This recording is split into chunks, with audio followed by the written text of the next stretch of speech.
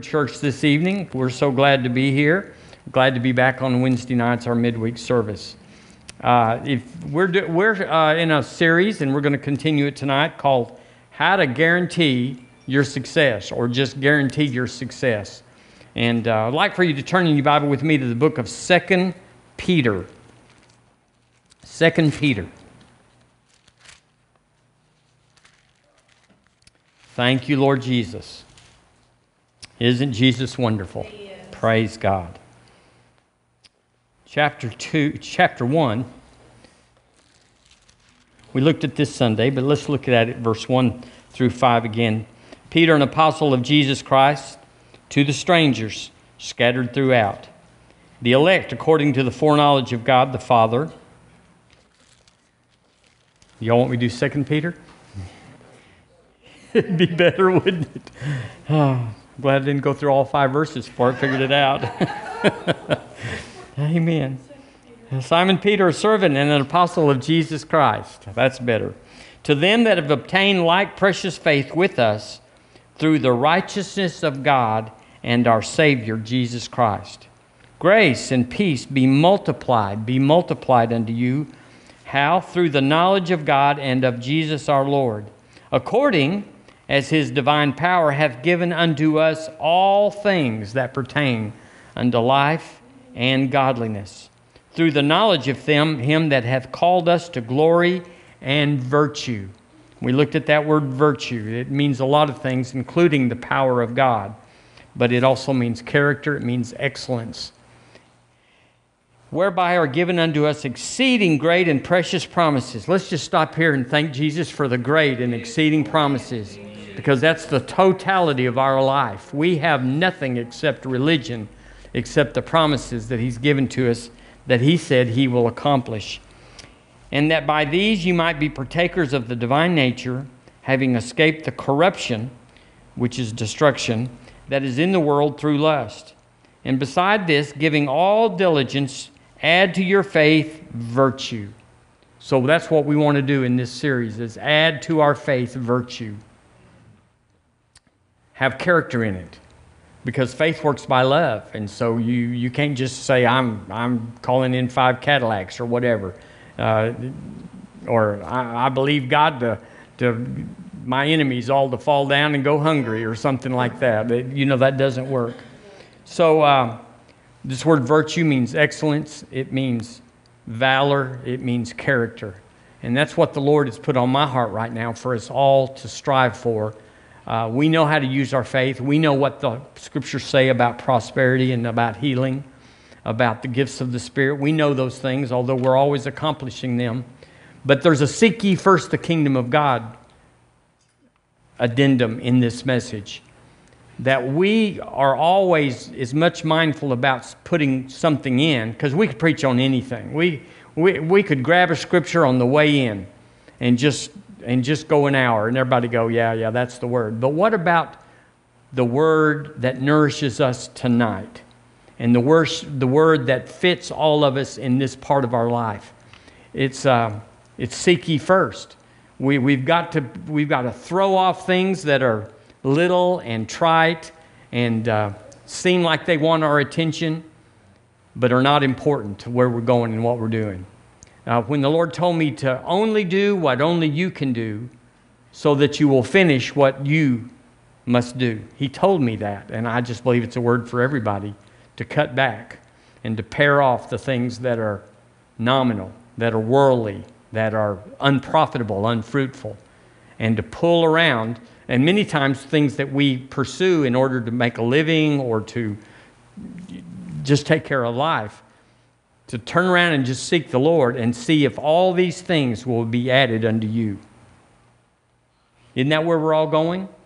We're not trying to get more scripture in or more things in. We're trying to pare down and make a priority of what is for us and what is for us now.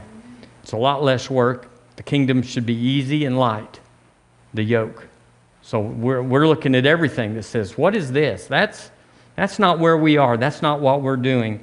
We could say for sure the begats. Is that that's in the first of the Gospels, the begats? You know, we don't study them much. We prove some stuff out scripturally, but we need to stay out of the begats. I say when you get a new convert and he turns over and he says, I read 4 chapters in Leviticus today. You know, you got to do some steering there. That's not it. So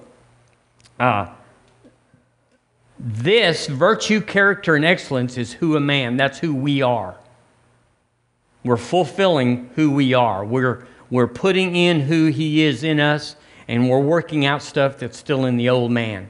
Habits, predispositions, even where we had maybe demonic strongholds at one time in our younger life or something, and the effects of that, addictions, bad attitudes, personality disorders where you're just mean, or you lose your temper, or fearfulness. A number of the things, we're working them out, not by attacking them directly, but just taking their foundation to stay in our life, just removing it, dissolving it by putting the promises in, putting the powerful things of God in. So I wrote down here, I hadn't said this yet, that character is the prophecy of a man's destiny. Character is the prophecy. We also say, you know, whatever you meditate on is coming. So if you meditate on the things of God, the things of the Spirit, the things of the promises, that's what's coming. If you meditate, Job says in chapter 3, the thing I feared most came upon me. The thing he meditated on was heading his way. Well, we used to meditate on things that we don't meditate on anymore. And we think we've cleaned house, we think everything's right, but then something shows up because revelation is progressive. The more you go, the more you can go. You think you get to the end of it, and then all of a sudden, there's more to do, more to have, as we're turning into the image of the Lord Jesus, what he created us. So we say that a man's character, and you believe this, a man's character, if his word is no good, what would we say about that man? He's no good. Well, he's a great artist, a great musician, a great philanthropist. He's a great statesman. He's a great this, that, and the other. And so we say, if his word's no good, it doesn't matter. What he's done, what he has, what he could do, his potential. If his word's no good, that man, that woman is no good. And then we turn it back around to the Lord himself and say, if that's true down here, isn't it true of him? If his word is no good, isn't that how it is? And that's a hard thing to say. Well, that means God's no good. But Buddha is no good because his word is no good. None of these other faiths, so-called faiths, none of them prophesy. There is no prophecy in any of their books, except in the Quran. There is one word about somebody riding a horse, and it's recorded later that he rode the horse. All right, hallelujah. So God's word is good. He said it would be this way, and history records that it was that way. Even things that they said it's not in history, and God said it was this way. I'm thinking of the Hittites, and they said there were no Hittites. They've never been discovered. And then in about a dozen years, somebody guess what they dug up? They dug up the Hittites. And so the word is true. So if God's word is good, then he is good. But you have to believe. You have to believe and rest upon God's word is real. It's good. It will always prevail. And that is the measure of character. If you think you're great, that's not character. But if you think God's great, you have great character. Believing his word is true is the highest measure of excellence. You have no other place to attain, to rise up, to fulfill your potential than that. So if a man's word is no good, listen to him. Just listen to her. Just pay attention. If you're going to measure people, and the only reason we measure people is so we'll know not to sit in the seat of the scornful. Psalm 1. So we measure things to say, am I supposed to follow you, or am I supposed to be over you in the sense of mentoring, or am I just a peer? There's all kinds of levels. Would you turn with me to Galatians chapter 6? God's word is being fulfilled word for word. Galatians chapter 6.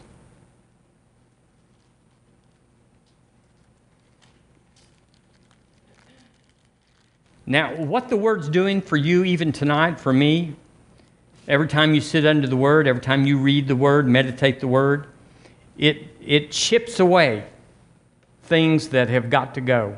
Have you ever been in Carlsbad Caverns or another cavern, whatever? Carlsbad's a big one in West Texas, New Mexico.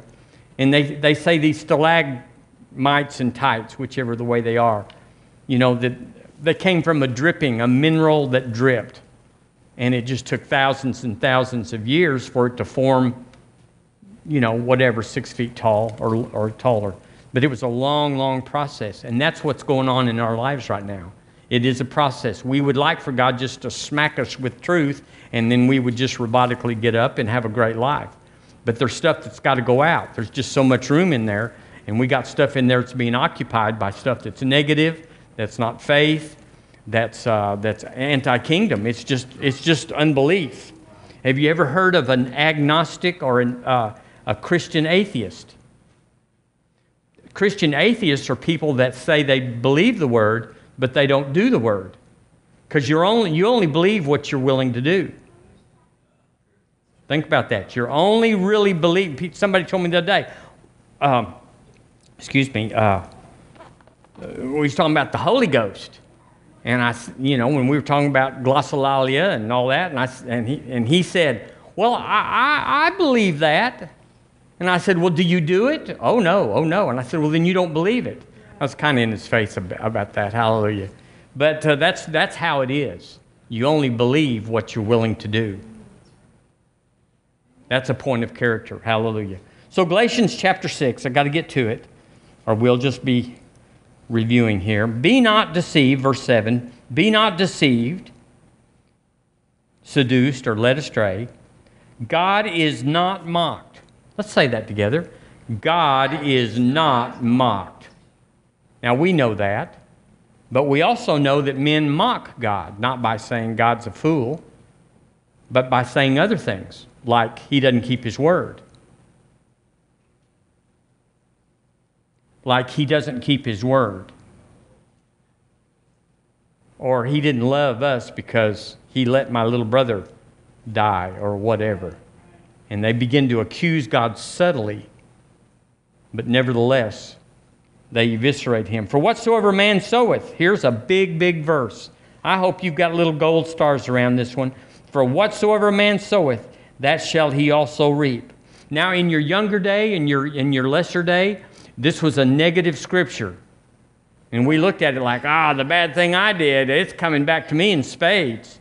And that's how we looked at it, that it would be judgment. But judgment is not negative. Judgment, in the Olympics, there's judgment in every race, in every event. And after the judgment is over, they declare a champion. Gold, silver, and bronze. That's judgment. And they step up, and the judgment then is rewarded.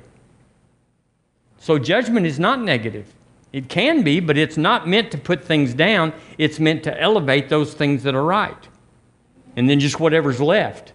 That's what it is about heaven. It's not that God's judging the sinner to send him to hell. It's that He judged the righteous and sent them to heaven, and everything else is just left.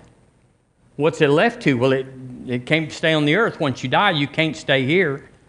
And so if you can't be rewarded with heaven, judged for heaven, then you have to be left to hell.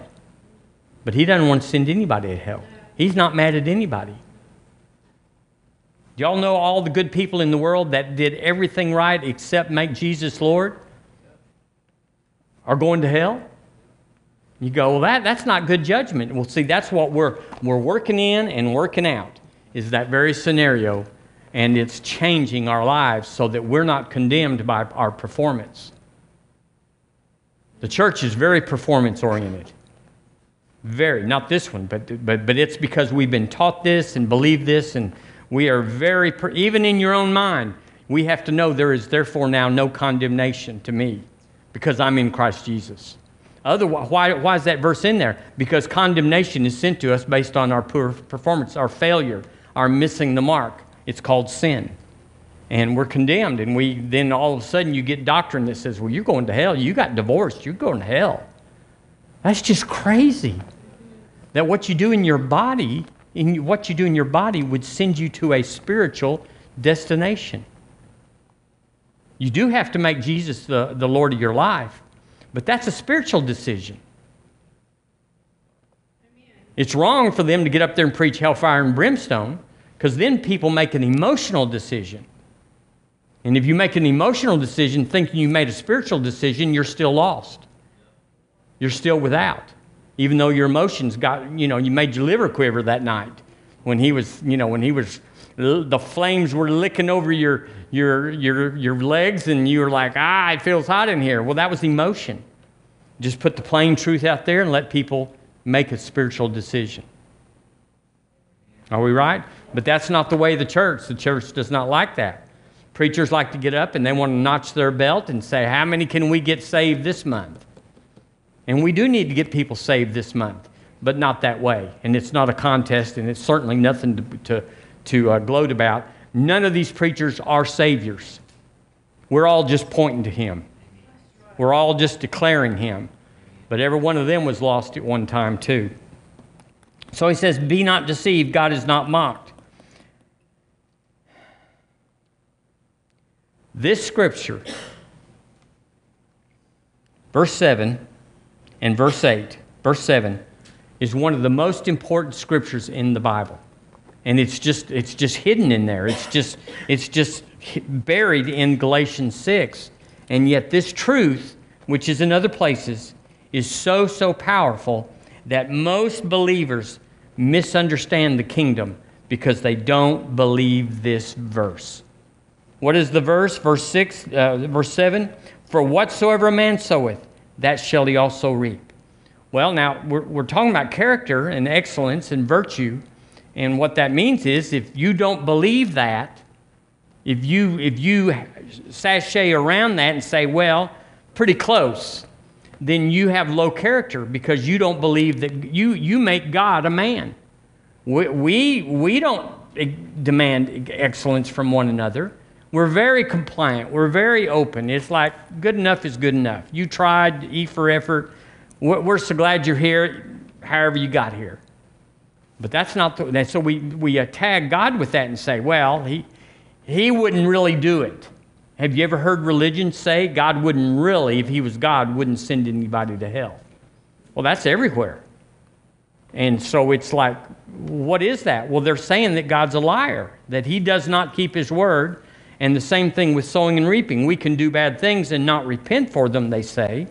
And it won't hurt because He just wouldn't do that to pretty old me, little old me. And so we are deceived. Listen, here it is. We mock God, we are deceived if we believe God does not keep His word, whatsoever a man soweth, that exactly will he reap. We don't like that absolute. We don't like that exactness. We don't like that in our lives now. We want close enough. We even think people are strange that are so exacting. You got to be here and you got to have this and you got to everything. We don't like people like that. What do they call them? OCD or something? You know, we have a word for people that are absolutes. I didn't know if y'all believe that or not. The Amplified says, do not be deceived and deluded and misled. Now, why would the word have that in there right here? Why would he have to use that kind of language? And he's not talking about demons. He's not talking about false prophets. He's not talking about seducing things or... Why is he talking, do not be deceived, God is not mocked? We've got to get it in context. This must be important. And there must be a lot of people that are deceived, that are mocking God by saying what you reap isn't necessarily what you reap. Excuse me, what you sow is not necessarily what you reap. Now, I know we'd all in this room say, well, bless their hearts. They're not. I'm glad I'm not that way. We're all that way. We've all got a measure. And if you don't have a measure, it's because you've been working on it really diligently and you've been calling on God to help you. But we're all struggling with believing that what the Word is absolutely true, and it's a measure of our character. And so when we say God is not mocked, what the Lord is saying, I am not a man. Don't mock me by saying I am as a man. And I'm not absolute. Or don't say that I don't keep my word. Or don't say, he said, you're mocking me if you say I'm like you, like all. And that's why that scripture is there. Men that say that God's lenient, that he's merciful, he is lenient. He is merciful. He sent Jesus. And so we entered in the kingdom by his mercy, by his long suffering. But now the Word is in charge. And it's merciful. If you sin, all you got to do is confess your sin. Plead the blood of Jesus and you're free, you're out. But if you don't, and then you ask God to forgive you or to release you another way, you mock God. Because there's just one way. Now, there was a lot of ways that God could have set it up, but he set it up this way, and he's not changing it. You know, I think it ought to be this way and that way. Well, he didn't. This is the best thing for us, isn't it? It couldn't be better. It couldn't be better, even though sometimes we don't want to eat our green beans. Those green beans, I know they're good for you. So if we have low character, let's just say somebody has low character. Well, what's that mean? Well, they're a drunk and they're a womanizer and they lie all the time. Well, you could assign several things to that kind of person. But really, a low character is when they assume that God and his word are negotiable. And I'm here to tell you tonight, the word is not negotiable. Sin can be dealt with. Jesus, the word says, sin shall not have dominion over you. Yes, thank you. So that's not like God won't negotiate on sin, but he does not negotiate on Jesus is the way, the truth, and the life, and no man comes to the Father except by him. Y'all know that's a non-negotiable? Do you know how many religions think that is negotiable? There's many ways to God, many ways to heaven. Y'all Christians take your way, but there's other ways. We found another way. It's not negotiable. And hell will be filled with those negotiators because it's just not true. So a low character, now going back to low character would say that we assume God is negotiable on his word, but it would be a low character to also assume that God does not keep his word and does not expect to. Like, God knows we're frail, God knows we're weak, God knows we're fleshly, God knows we're weak and all that. Therefore, and it's what comes after therefore that eats you, because we say God won't really do what he said he'll do because he knows how weak we are. He knows what a hard childhood I had. He knows what my ex did to me. He knows, and he won't do that to me. And you got low character right there if you think God is a man. We go to judges and we plead our case, saying, I did it, but I didn't mean to, and I won't do it again. And then the judge or the jury decides that, and that's where judgment or mercy is dispensed. But here, the verdict's already in. Just go find it. God's not negotiating it. God's not deciding, I'm going to bless this and I'm going to bless that. He's not willing that any should perish. He wants everybody. So Jesus came for everybody. For everybody. Nobody was left out. The Passion Version says, make no mistake about it. The harvest you reap, listen to this, reveals the seed that was planted. Now that's the Bible. That we are living our sowing right now. If I don't like what I'm living, then I should have changed my sowing. It's not God's fault. I'll tell you, it's not even the devil's fault. The devil just pushes where we open the door. If we open the door to some area, he just pushes us through it. But I'm in charge. You're in charge. Are we in charge? We're in charge. Or is God robotically just controlling you, saying, No, he's not. There's none of that going on. So here we see in verse 7, let's look in verse 7 again. What does it say? For whatsoever a man soweth, that shall he also reap. So here we have the whatsoever. We have the whatsoever in the kingdom. The kingdom has some whatsoevers in it. And the whatsoever is no matter what seed you sow, it will not alter in the ground, in the process. It will come back exactly as it was sown in multitudes. Now, if you leave your finger there and slip over to 2 Corinthians chapter 9, it's just right there behind Galatians. So we have the whatsoever, and in chapter 9 of 2 Corinthians, verse 6, excuse me, is it verse 6? Yes, verse 6. But this I say, he which soweth sparingly shall reap also sparingly, and he which soweth bountifully shall reap also bountifully. So here we have the howsoever. Galatians tells us, whatsoever a man soweth. So that's the whatsoever. Doesn't matter what kind of seed you pick up and throw in the ground of the kingdom, that is what's coming back. But the howsoever is how will it come back? Well, if you sow frugally and sparingly, he says that you will reap that way. So it's fair. Do we agree? It's fair. We know this in agricultural plants and gardeners. We know that's how it works. We've verified it in the natural realm. So howsoever, he which soweth sparingly shall reap. That word shall is a real strong Greek word. It's an absolute word, shall reap. It's not like, well, it could happen or it might happen, depends on this, and it wonders about that. Shall means this is how it's going to turn out. And he which soweth bountifully shall reap also bountifully.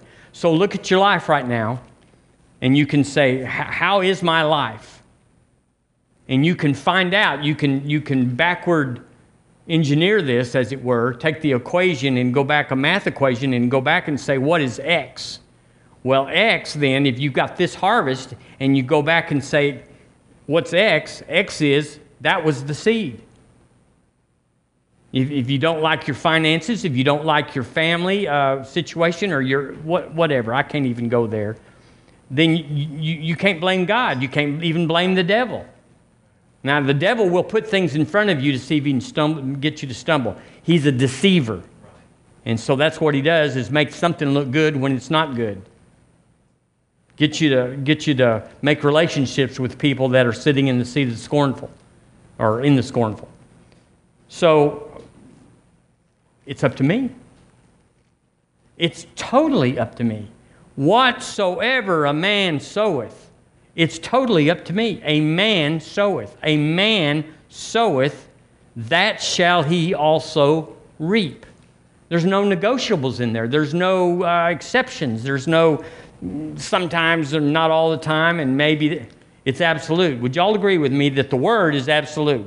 I may be mistranslating it, but that is what it says. And in our English language, that's the meaning or the definition to those words that we attach to it. And, I don't know anything else about that. So here's the question. Why do people try to cheat us? How do people, if you've ever been cheated, and I think we all have, I won't assume that, but a lot of people have if they hadn't been cheated. How could we have been cheated? Well, they were a dirty dog, and the system's rigged, and I didn't know, and my brother-in-law slipped in and changed it and all that. How did they cheat us? Well, now, just guess with me, because I'm just guessing. It could be that in our past, way back or a little back, we misrepresented the truth to somebody else. We deceived or finagled or what's the word, half-truth or whatever. And it's not malicious. It's just the way the world works. It's not like, oh, yeah, you could get thrown in jail for that. It's just life, an insecure, a hesitant, a survival life. That's what that is. We're trying to survive because we don't really believe the word is true.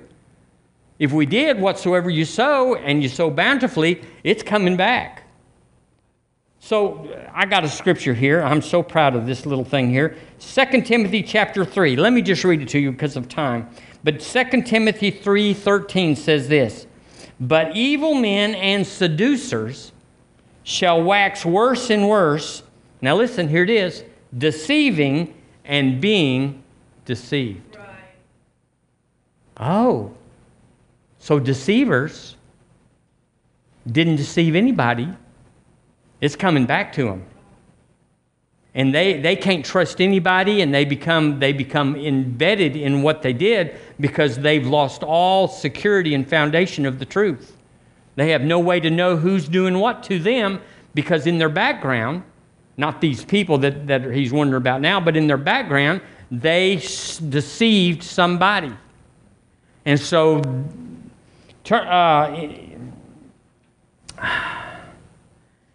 in Genesis chapter 3, can I just read these to you?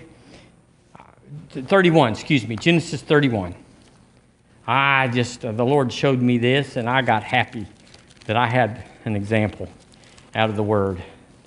Genesis chapter 31, y'all remember this. It's in verse 7, 31:7. Now remember, no, that's Exodus.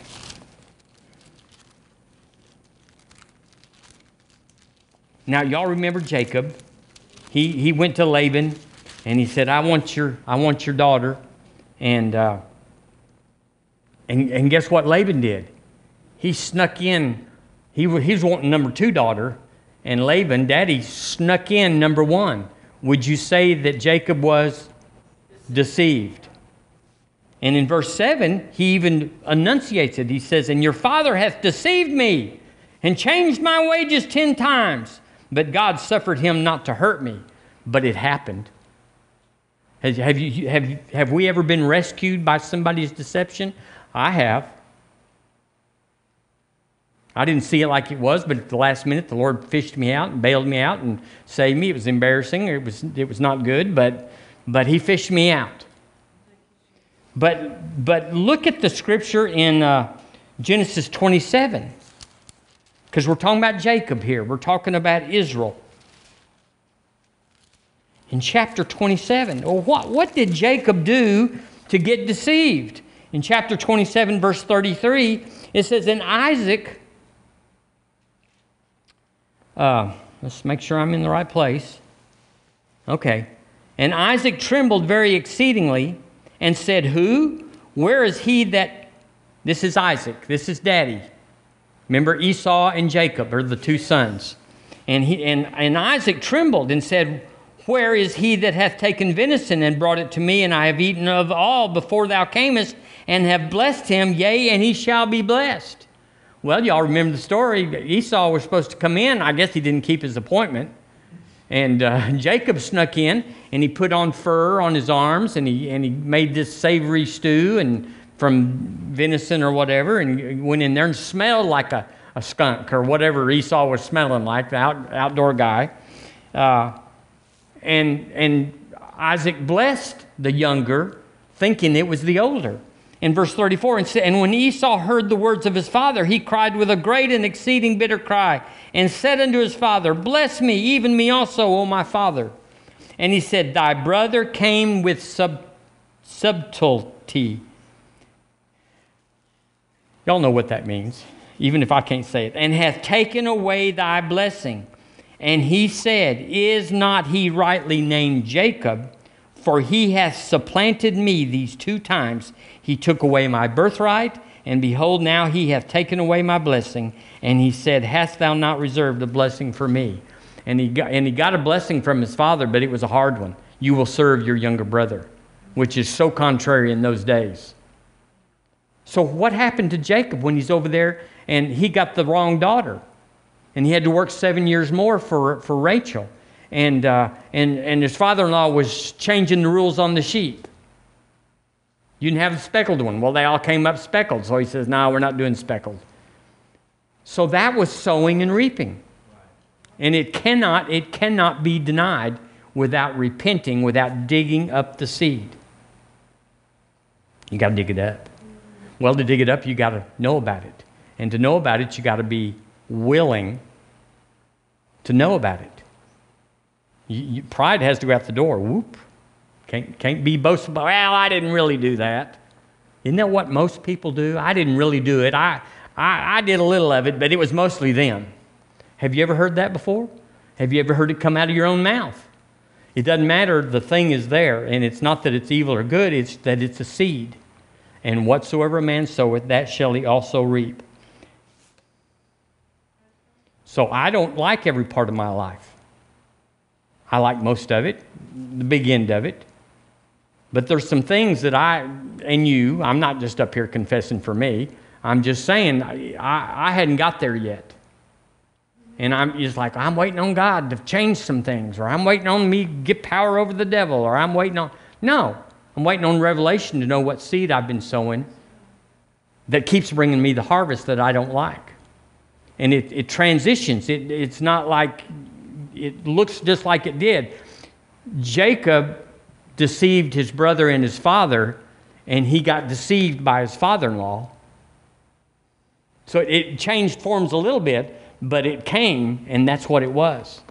Now, the reason I'm bringing this message to you, River Church, and broadcast, is because this is life-changing.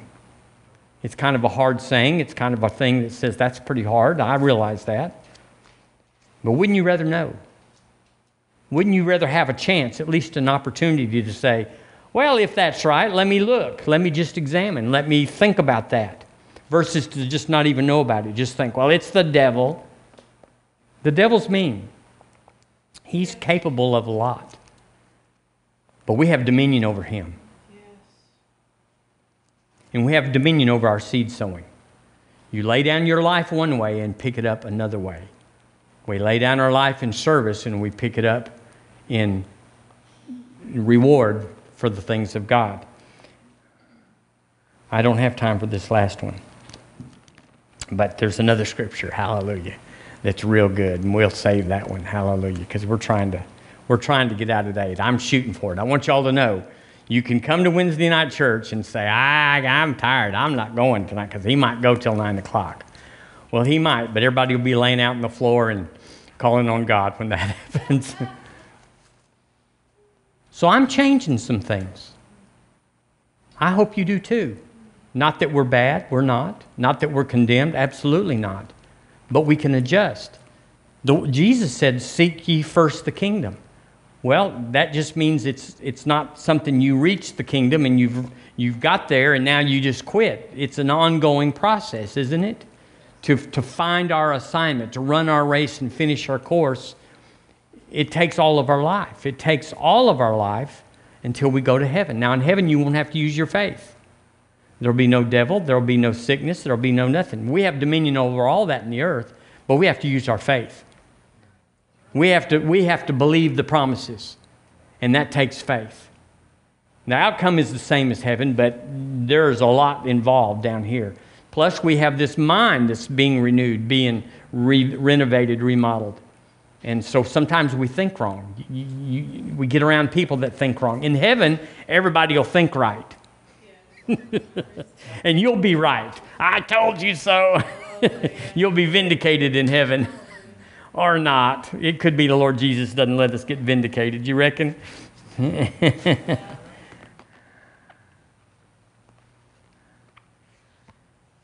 I love heaven. Can I say this? Just as a Christian, not because I'm under any pain or any pressure, or not because I'm grieving or longing or dissatisfied. None of those things are going on in my life.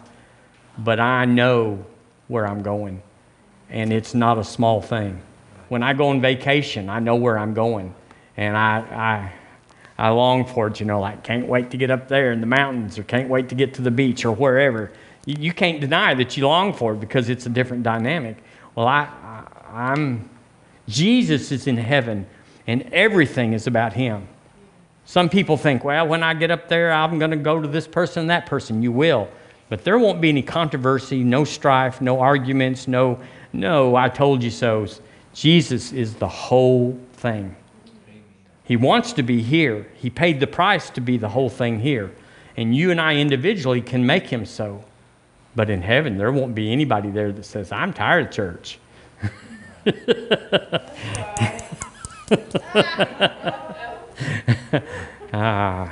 Yay.